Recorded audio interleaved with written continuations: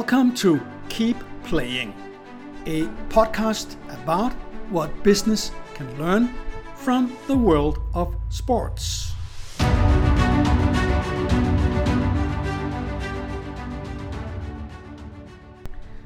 I love sports, but besides going to the treadmill occasionally, I am probably better at watching sports than actually doing sports. As a businessman, I have always been fascinated about sports.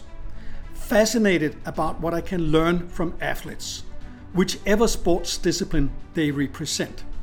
Fascinated about their perseverance, their persistency, innovation, learning from mistakes, never giving up attitude, their team spirit, and the fact that the best just keep playing, whether the sun is shining or the rain is falling.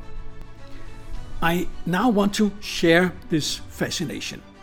But more than just fascinate you, I hope to inspire you. Inspire you to learn from the greatest athletes. And by greatest, I don't necessarily just mean Olympic gold winners. Even losers can be winners. Even number 2 can be a winner. And in my book, certainly he or she can inspire every business person out there.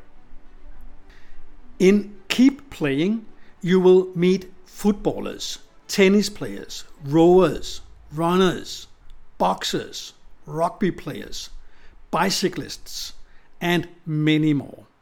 All with fascinating stories, and all with an experience which I think that we as business people can learn from to become better at leading, better at inspiring, better at fighting, and better at winning.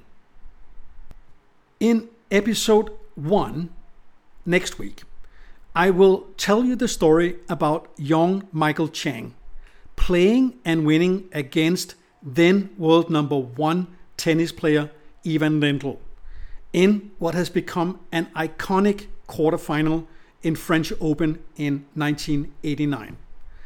A story about never giving up, about keep fighting, about finding new resources when you have your back against the wall, about innovating your game.